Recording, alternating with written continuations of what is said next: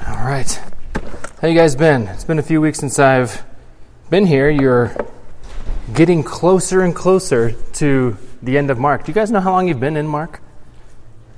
It's been a minute, right? Probably, is it a year? Has it gone a year? You guys know you're in Mark, right? Okay. All right.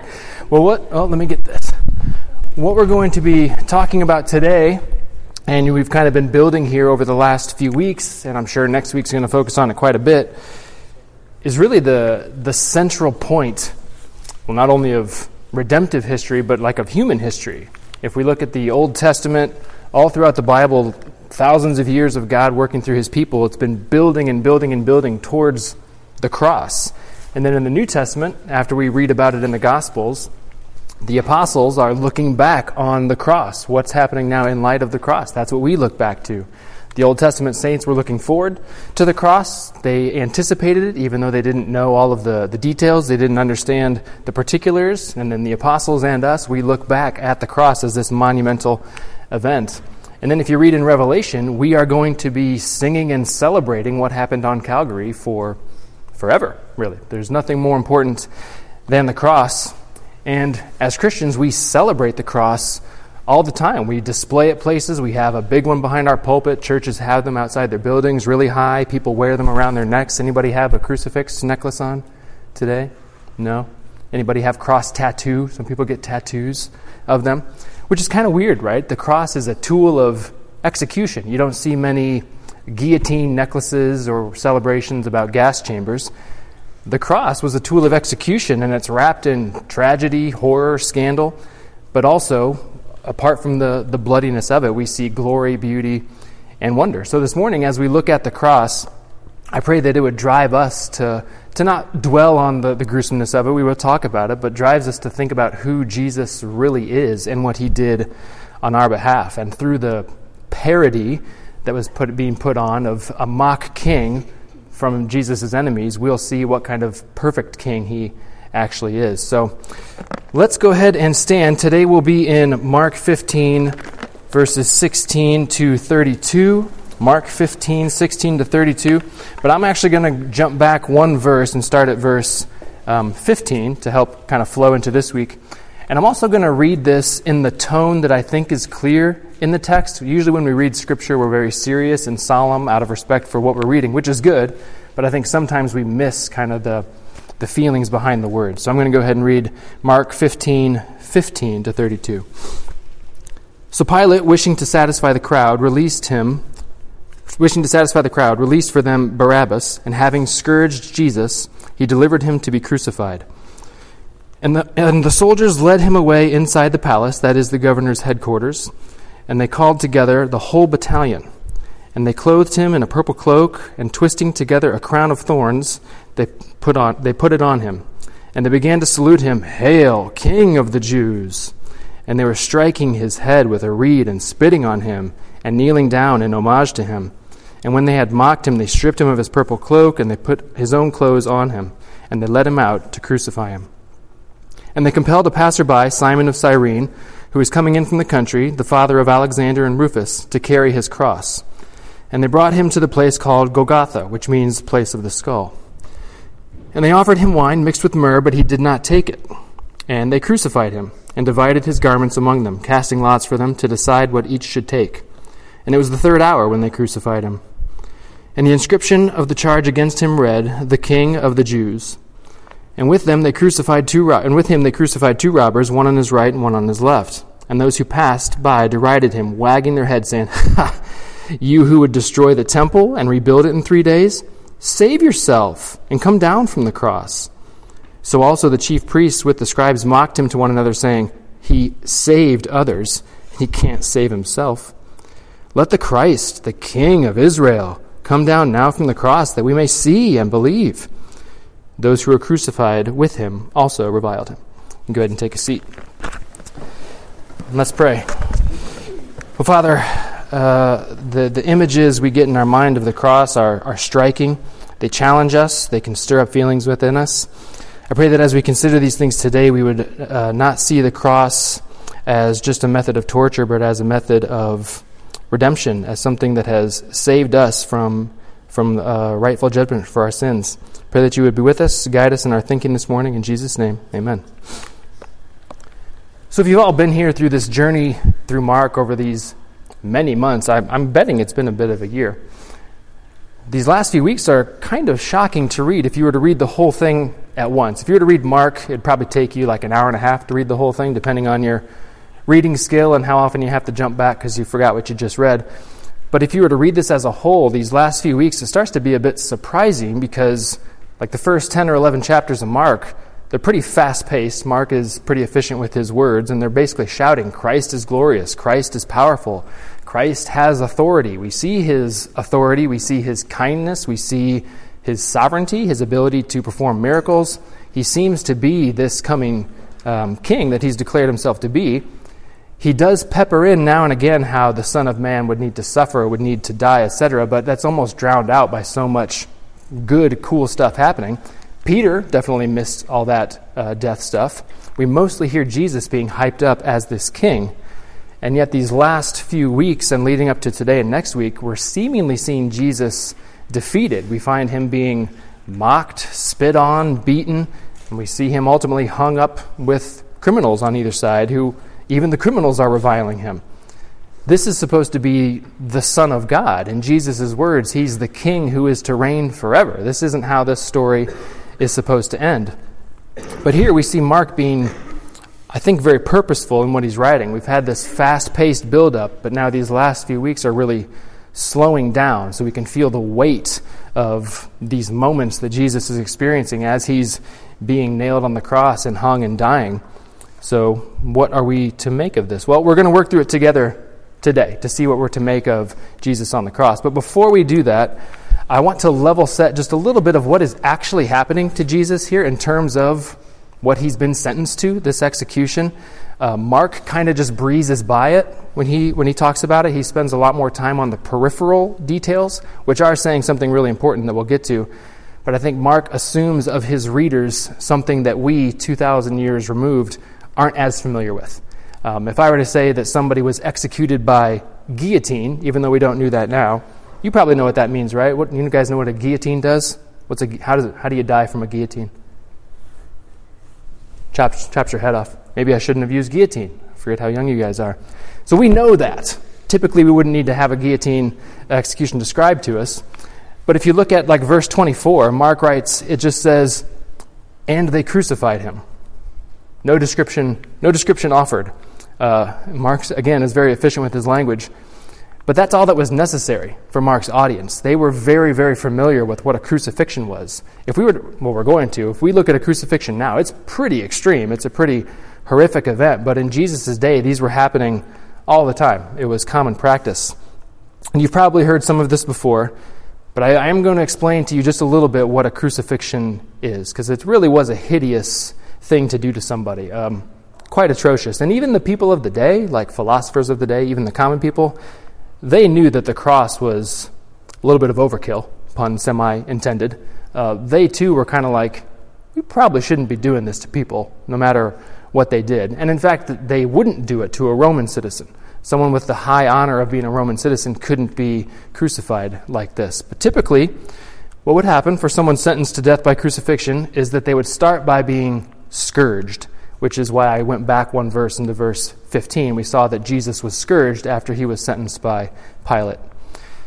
To be scourged means that they would be whipped with a multi-tailed whip that usually had pieces of bone and rock and glass embedded in it. This is just a mock-up of one here. I found that you can actually buy replicas of these on Etsy if you're some kind of weirdo, but I didn't want to give you a link to that. But this is what it would look like. It would have these. It's not just a normal whip that maybe has knots on it that would really hurt, but you would whip someone's back with this, and it wouldn't just smack and slide off. These portions of glass or bone or rock would dig in to the flesh, and then when they ripped it away, it would take away skin, flesh along with it, just so that they could do it again. Very, very hardcore. You may be familiar with this somewhat famous picture. I don't know if you've seen this before. It's of a slave from American history that had healed from being whipped. It's very unlikely that he was actually scourged with this type of tool. this alone is despicable, and man-stealing, like in American slavery, the Bible would say is punishable by death, and I wouldn't argue hard with that. But you would even have to crank this up a notch to consider what it would look like for someone to be scourged. And that's just the beginning of the mess.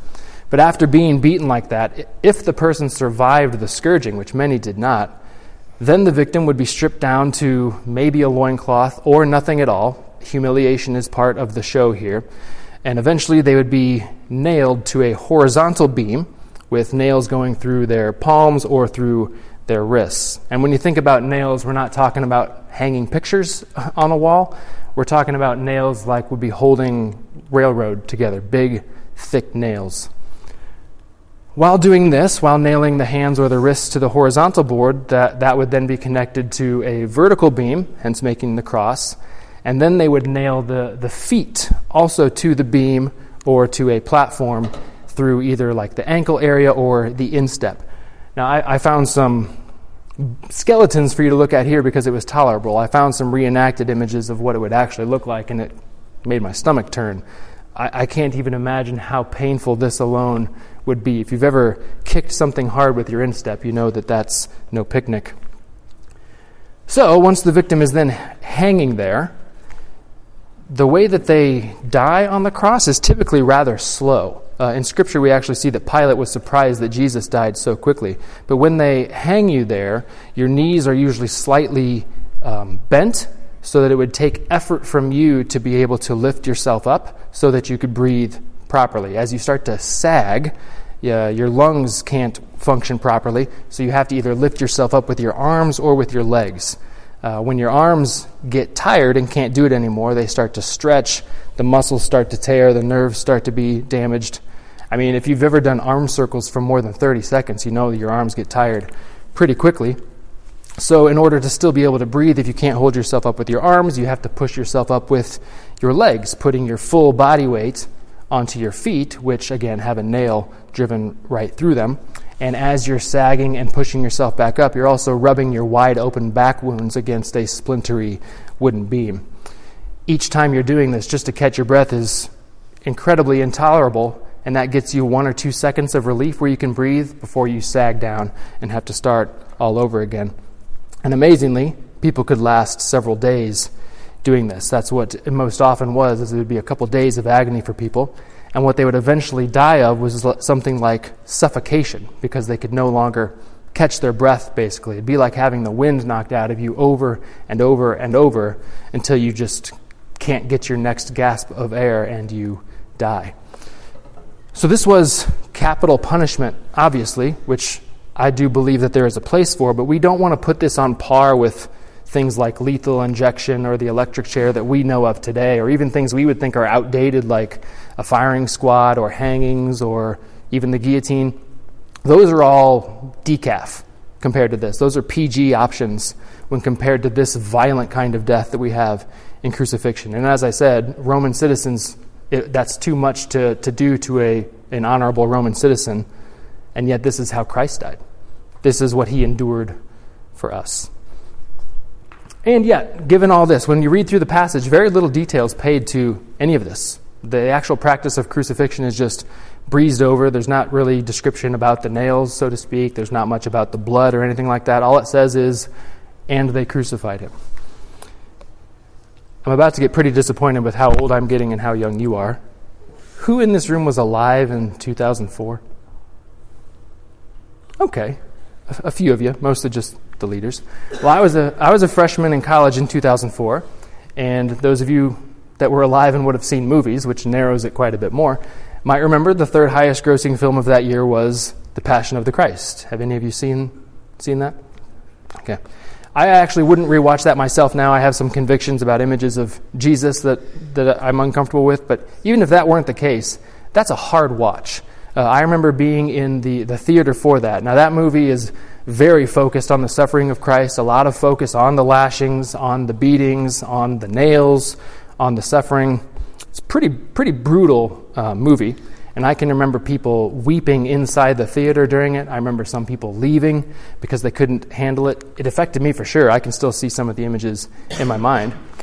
And yet in our actual account, especially from Mark, very little attention is paid to that. It's really focused on these side events, not so much on the big brutalness, the brutal nature of the crucifixion, but it's more around the words of Jesus' enemies surrounding the events of the cross and the little jokes and jabs at his expense. And then in later weeks, there'll be focus on the words of Jesus and the words of the Roman centurion at the end. The section we read does lay out some chronological facts for us. It's telling us what literally happened. But in this section, it's mostly focused on people humiliating, mocking, injuring Jesus. And in their doing that, we start to learn more about who he actually is. So there's irony in that in the mocking of the crowds, they're demonstrating things that are actually true. So what they're treating as a parody, we see is actually being made perfect in Jesus. So that's what we're going to go through today. So we're going to start looking at this perverse parody.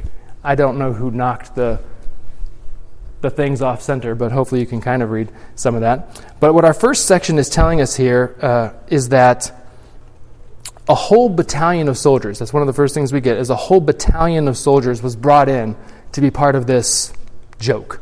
This entire scene that we read about here is a pretty gross and blasphemous treatment of the one who created the heavens and the earth, who would eventually claim all power and authority in the universe.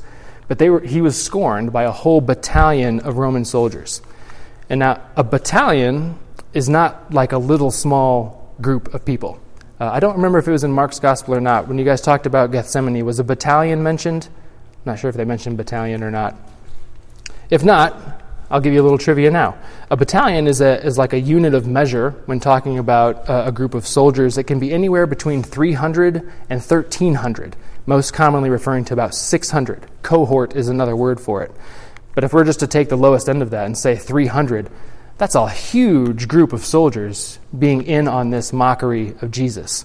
These soldiers would have been coming from surrounding nations. They would all be Gentiles.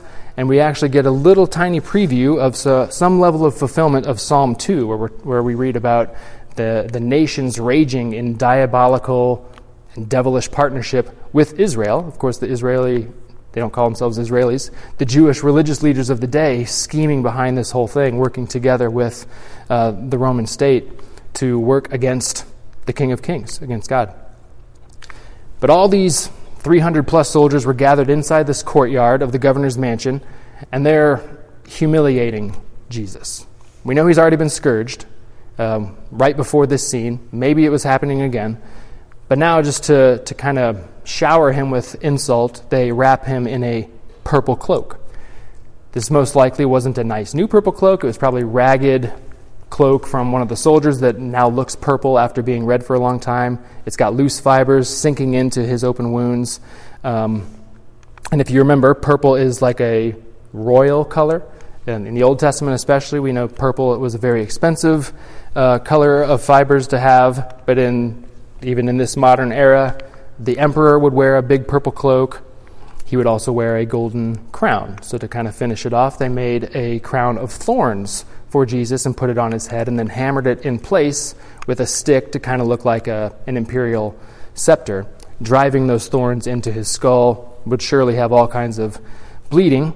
And then they bowed down in mock homage to him to say, "Hail, King of the Jews." And you can imagine the sarcasm just dripping from these words. This is like when, somebody does something stupid and you say, "Way to go, Einstein." That's a little bit of sarcasm here. Crank that to like 1,000,000 here as they're mocking Jesus, just dripping with disdain as they do it. And also keep in mind, they were making fun of Jesus here, but there would also be Jewish people kind of in the audience of this, so they were also kind of making fun of the Jews in a way, who the soldiers wouldn't really be holding in high regard. This fake salute, this fake honor they were showing to Jesus would also be saying to the Jews, "Look at what a joke of a king you supposedly have." The text also tells us that they specifically were spitting on him. This is obviously a huge sign of disrespect and is pretty gross. But we're also seeing very particular details come together here. And this whole scene that we're seeing is fulfilling in perfect specificity what Jesus predicted about himself from 5 chapters earlier in Mark 10, 33 to 34. Just to read the whole thing, it says, "See, we are going up to Jerusalem, and the Son of Man will be delivered over to the chief priests and the scribes." Done. "And they will condemn him to death and deliver him over to the Gentiles." Done. "And they will mock him and spit on him and flog him and kill him." Done, done, done, and almost done. "And after 3 days he will rise." Spoiler alert, that happens next couple times you meet. All of this is perfectly fulfilled. Jesus predicted this to the letter. After this cruel scene, they then take the cloak off Jesus. They did their little show, and now they take it off, which probably felt pretty awful as well, because those fibers had probably sunk into his open wounds. And then it says they led him out to crucify him. We already talked about the crucify part. We're not going to get into rehashing that again. Other than one thing that I will say is something we should reflect on that you may not have in mind, is what it means for a Jewish person specifically to be crucified. Under Old Covenant laws and ordinances, those who were executed for capital crimes were stoned to death, but often their bodies would then be hung on a beam or a stake or a tree, likely done as a deterrent to show people what happens when you break the law, but it was also a sign to all in that community that such an individual was cursed by God. We see in Deuteronomy 21, 22 to 23, I won't read the whole thing, but it says, for a hanged man is cursed by God. It's confusing me being cut up there. So being hanged on a tree was evidence that you were under God's curse. So thinking about that, Jesus Christ, God's own Son, his anointed Messiah, was being proclaimed to everybody that he was accursed. Which are like, oh no, that's blasphemous. But as we know, if we examine Scripture closely, Jesus was cursed, and he was cursed for us, so that we wouldn't be. Paul wrote in Galatians 3, "Christ redeemed us from the curse of the law by becoming a curse for us. For it is written, cursed is everyone who is hanged on a tree." Or in 2 Corinthians, "For our sake God made Jesus to be sin who knew no sin."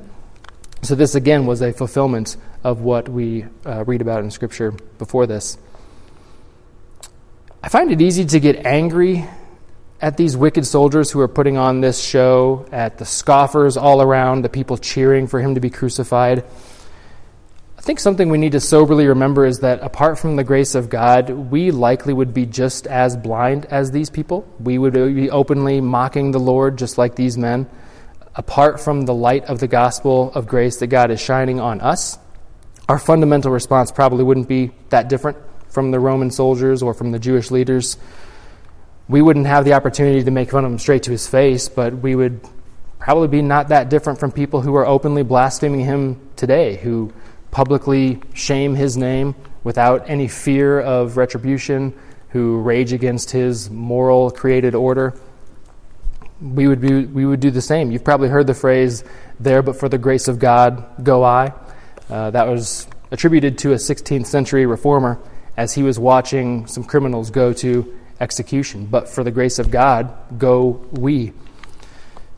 I think if we properly come to understand what you may hear referred to as the doctrines of grace, but this understanding that God is always the first mover in redeeming somebody, he goes in and rescues the spiritually dead, people who are actively rebelling against him. I hope that produces in you some profound humility, especially as you observe people rebelling against him. You see people acting in wicked ways. We see the consequences of that behavior.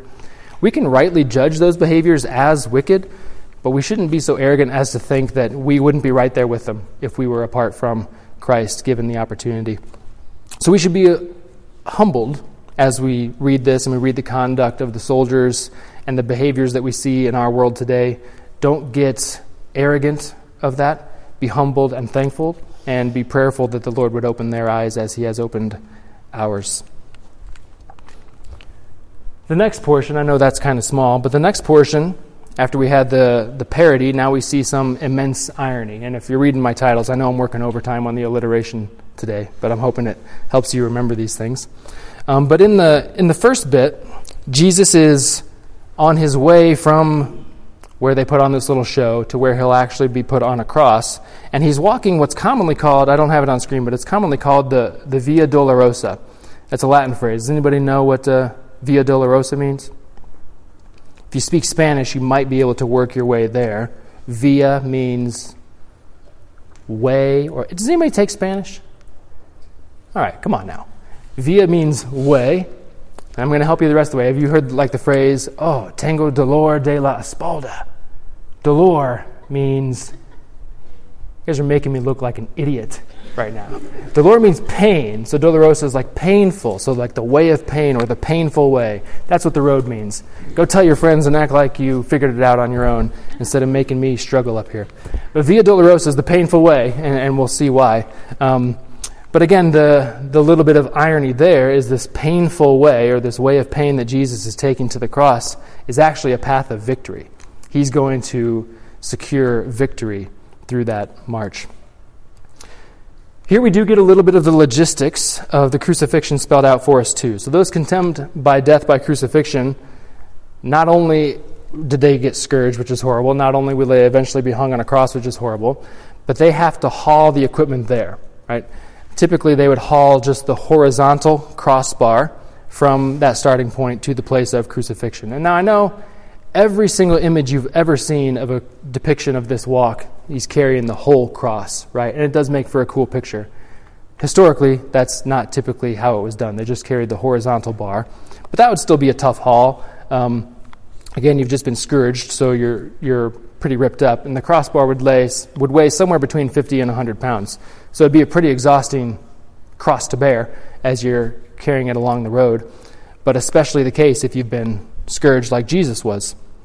And additionally, this wasn't like walking from here to the family center, and even if it was that short, they typically took the long way around to make sure as many people as possible could see this guy walking. So again, that's a bit of a deterrent for this is what happens when you cross the Roman Empire. So it probably didn't take long, but when it became clear that Jesus wasn't able to carry that beam on his own, Simon from Cyrene, which is a major city in what we would consider now Libya, was compelled by the soldiers to take the cross. So he didn't volunteer for it. It was you out here and carrying it. So he ended up carrying the cross and followed Jesus to Golgotha. I want to pause there for a second because I think Mark would like us to. We don't really know anything else about this Simon of Cyrene. He may have been a Jew. He may have been in town for the Passover. Since it says he was coming in from the country, that would make sense.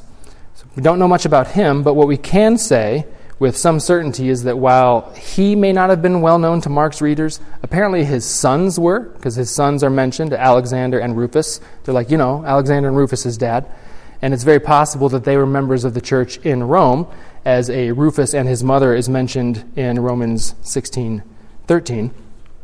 And if that's the case, and I know I'm moving into the realm of speculation here, I think a reasonable argument could be made that perhaps this experience of seeing their father carrying a cross and following Jesus, identifying Jesus so closely with their father now, may have even led to their conversion. And even if that didn't happen, it's still a powerful thought that we can take a lesson from. What a blessing it would be for a father to have your kids look at you and see you as someone who follows Jesus, associate you that closely with him. And even with those of us that aren't parents, when we take up a cross and follow Jesus, that has impact on other people. Other people will see that, and that could even be one of the tools that the Lord uses to draw people to himself. So you've probably heard a dare to be Daniel, a brave like David. I want you to, I don't have any alliteration for this, I didn't plan this ahead.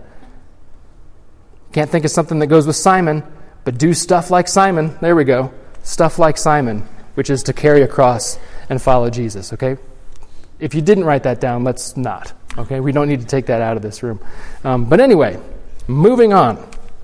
They take Jesus to, now it says, Golgotha, which means place of the skull, pretty cool name. And then it says, and there they offer him wine mixed with myrrh, but he did not take it. Now there's a little bit of ideas about what this is about. Popular opinion is that the they there, this is they offered him wine mixed with myrrh, may have been a group of women who kind of took it upon themselves to try to minister to people that were being crucified. kind of like women described in Proverbs 31:6, and that the wine mixed with myrrh may have been some kind of pain-reducing drink, almost like a little bit of a narcotic, like a numbing type thing to make what they were about to experience a little bit less miserable. Others suggest that this also was part of the mockery, offering him this disgusting tasting drink as a mockery of like a royal drink, of getting the best wine for a king. And then there's another option where Jesus may have refused this because of what he said when he instituted the Lord's Supper. He said he would not drink of the cup until he would drink it anew in the kingdom of God. So not until after he secures the kingdom. And John 19:28 says that as Jesus was just about to die on the cross, it says, after this, Jesus, knowing that all was now finished, said, in order to fulfill Scripture, I thirst. So that could have been why he didn't take it yet either. I'm not going to take a bullet for any of those interpretations, but I'm partial to the third one. But any of the three seem reasonable to me. But continuing on in verses 24 and 25, we do see the soldiers gambling for his garments. So I didn't make a slide for that, but that's some more alliteration, gambling for garments. But that's also another fulfillment of prophecy.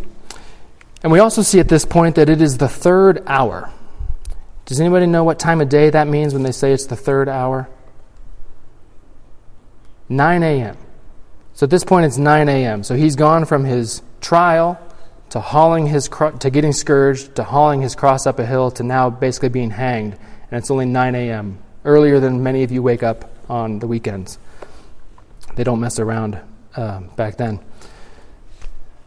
And now the remainder of the passage, we're getting to this point, really elaborates on some more cruel and scornful treatment of Jesus, and that leads us to this immense prophetic irony that we see here as well.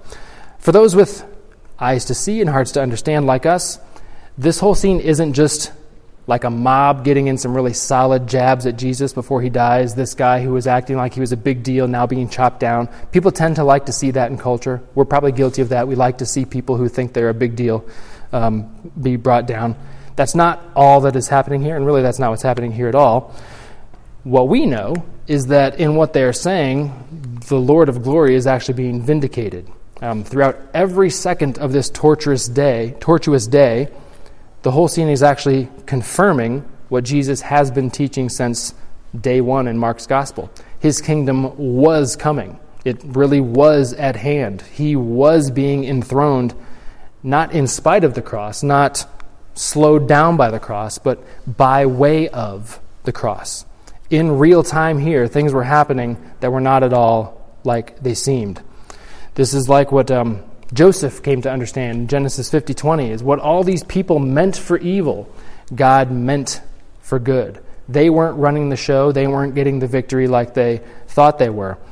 In this event, each of these scoffers, each of the soldiers, the revilers, the Jewish leaders who orchestrated the whole thing, they were all acting according to their sinful desires. They're fully accountable for their actions. If they did not repent prior to their death, they would receive the just penalty for them. But even as they were all doing this, as individuals with their own motives, they were also acting in accordance with God's perfect plan. We read in Acts 4 that all involved in the crucifixion of Jesus were gathered, it says, to do whatever God's hand and God's plan had predestined to take place. This is all part of the plan from day one. Next, we're told that there was a sign on Jesus. It was customary for a crucifixion for them to put like a placard setting across the top of the cross to say what the charges were. Prior to that, when they were marching up, someone would be holding a sign of what the charges were so everyone can see what he did and be warned that if they did the same, this is the penalty that they would get. It was usually a big board, almost like a chalkboard, but they would paint on with red or black letters what it was. And the purported crime for which Jesus was being executed was technically treason, and the sign said, King of the Jews. That was his charge, that he was claiming to be King of the Jews. Now that charge is both true and false, a little bit, right? It was true because Jesus really was God's appointed Messiah. He was King of the Jews. Interestingly, we read in John 19:21-22 that the Jewish leaders didn't want the placard to say King of the Jews. They wanted it to say, this man said, I am King of the Jews, but Pilate said no dice on that. I think that was for a few reasons. First, and I think Mike talked about this last week, Pilate kind of knew that these charges were nonsense. He didn't really want to crucify Jesus, but he was ultimately too cowardly to do anything about it. So at least in a way of not letting the Jewish leaders get completely off the hook, to not completely weasel out of culpability, he kept the wording as it was. It was also a way for Pilate to shame the Jews a little bit, kind of like those Roman soldiers were, to make the Jews look weak when compared to the empire. What kind of king is really a threat to the empire if this is his outcome? And then third, I think Pilate also needed a decent enough reason to justify Jesus' death in case any of his bosses wanted to know what's the deal with all the hubbub around here. Since he basically thought Jesus was innocent but still turned him over because he was afraid of any backlash, he needed a legitimate enough sounding charge, treason being a good one, to warrant such a punishment. Now, the joke, of course, was on Pilate because Jesus really was king, and he himself is exalted above any earthly one. Just read Psalm 2. But of course, in another sense, the charge was false because Jesus was not the kind of king most people were thinking of. He was the king of a completely different kind of kingdom, not bound by any geographical borders. So in other words, Jesus, he didn't come for a political revolution like some of his followers were expecting, but a spiritual one. We read that clearly in John 18. Now, this spiritual revolution has massive impacts on any kind of political situation, but the political world was not the means by which Jesus was leading a revolution. It was ultimately through the cross. So the point here is that what these people are all meaning for mockery, even just the sign they put on here, all meant for mockery, for scorn, and political maneuvering, ironically was true. It was still kind of true. It was truer than they could really imagine. The King of Kings was in their midst, but they couldn't see it. Next we see that where Jesus' cross went up, it also mentions that there were two robbers with him. The more literal translation would be insurrectionists, one on his left and one on his right. Now, if any of you still have your Bibles open to this section, we'll do a little bit of Bible trivia for you. Does anybody notice anything strange surrounding verse 27? Or maybe the following verse that comes after 27? Anybody noticing anything weird there? There's no verse 28. Most of you probably don't have a verse 28, and it skips from verse 27 to verse 29. Does anybody have a King James or a New King James? You're probably, if you do, you'd be like, I have verse 28. If you did say that, you'd see verse 28 that says, and the scripture was fulfilled that says he was numbered with the transgressors. But that's not in most of our modern translations.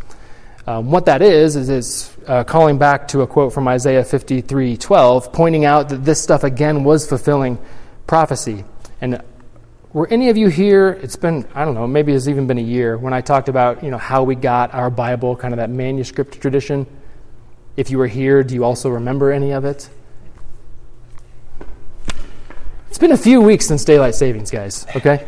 Well, if you did, you might remember how we've gotten a certain amount of Greek manuscripts over time, and, there's things like textual variants, if that's ringing a bell. It's really exciting stuff. I can tell you're into it. But when, the King James was translated in 1611, I think it was, we only had a certain body of Greek manuscripts of these accounts, and most of those manuscripts had that verse 28, and that's also around the time when the verse numbers were added. But over the centuries, when we found so many more, literally thousands more Greek manuscripts that are even older than those ones used for the King James, that text isn't there. So it's suspected that some scribes, almost like adding footnotes, added that little section in there as they were copying. Hey, by the way, this is calling back to Isaiah.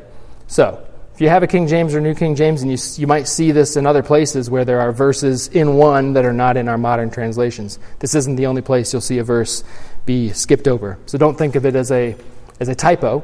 It's actually good that we're trying to make sure that what we are reading, what we have, is the closest thing to what Mark actually wrote down.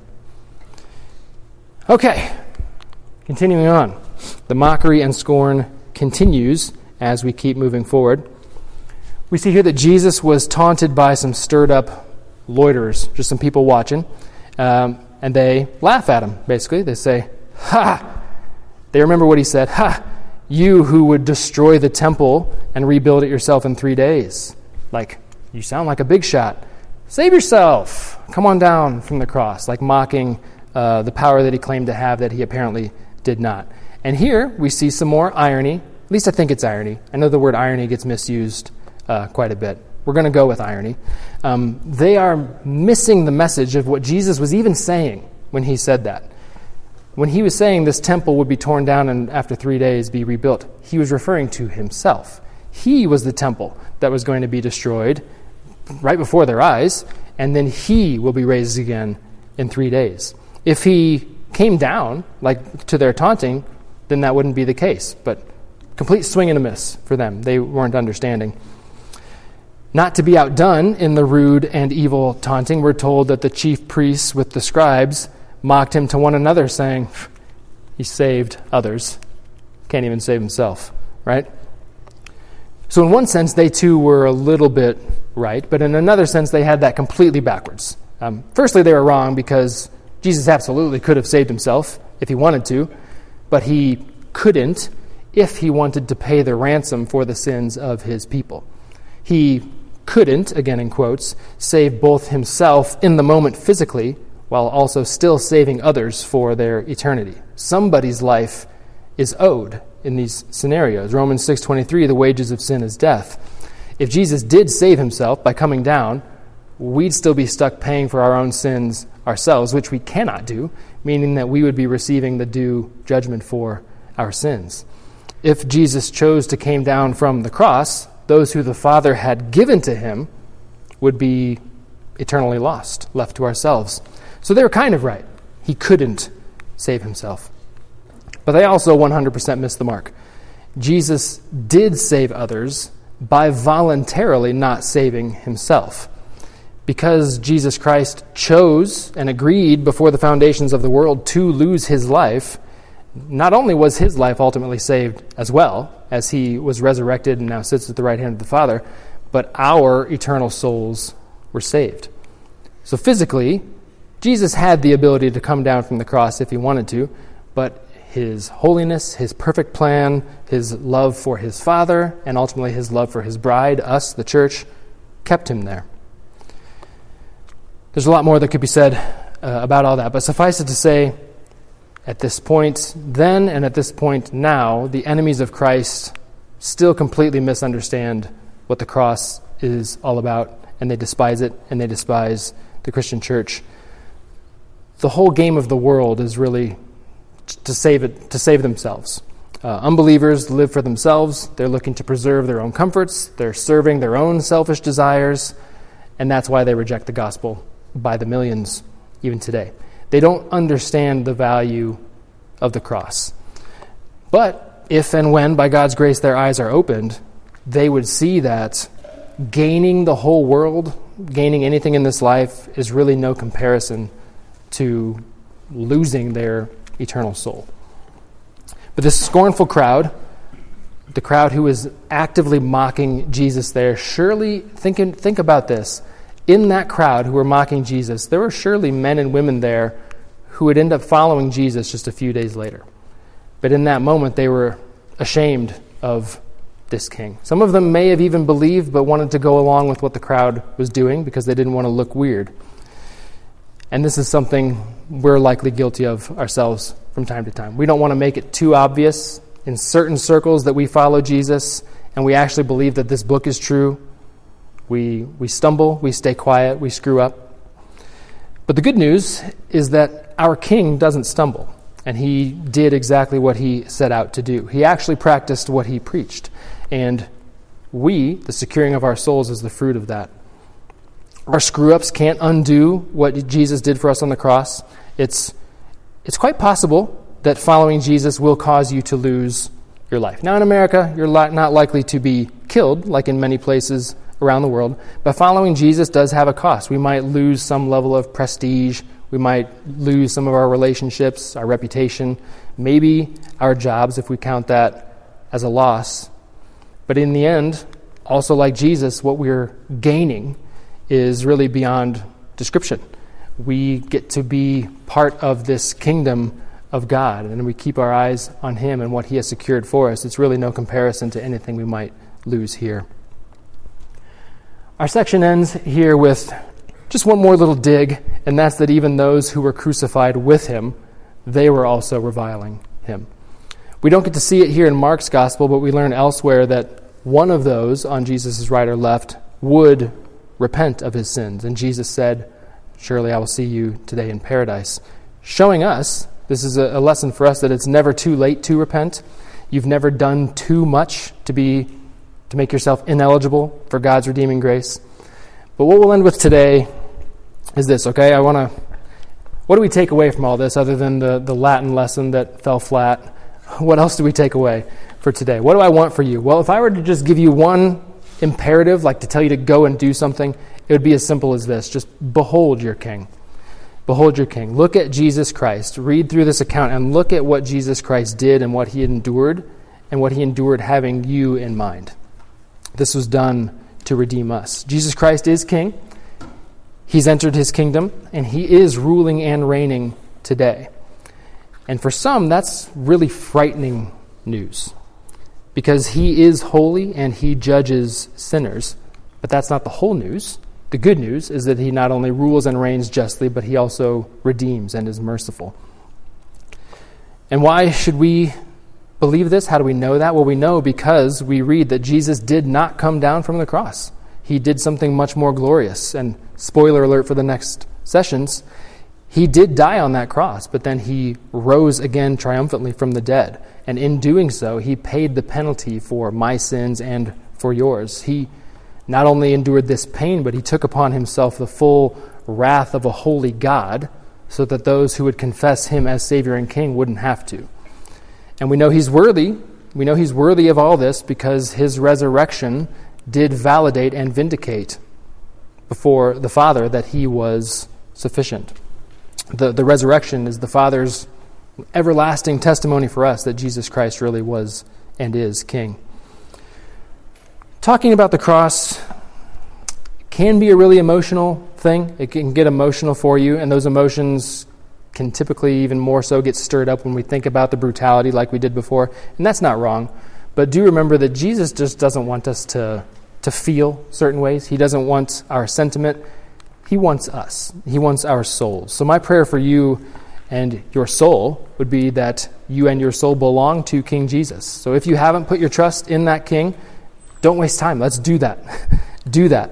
And if you have done it, remember what you confessed when you said, "I believe that Jesus is King and I need him to redeem me." If you've been baptized, remember what that signified, that you too died with Christ and were also raised with him. All of you that are believers, you've been bought with a price. So now go and live like someone who is part of the kingdom of this King. I'll end with one of the verses from the song, "How Deep the Father's Love for Us." You guys familiar with that song? It's like a new hymn, kind of, which is pulled from this event in the Gospels. It reminds us of the reality of who we were apart from the saving grace of God and what he did for us in spite of how we were.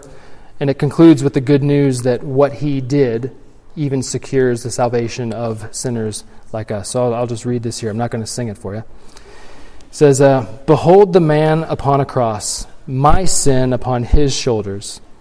Ashamed, I hear my mocking voice call out among the scoffers. It was my sin that held him there until it was accomplished. His dying breath has brought me life. I know that it is finished." Let's pray.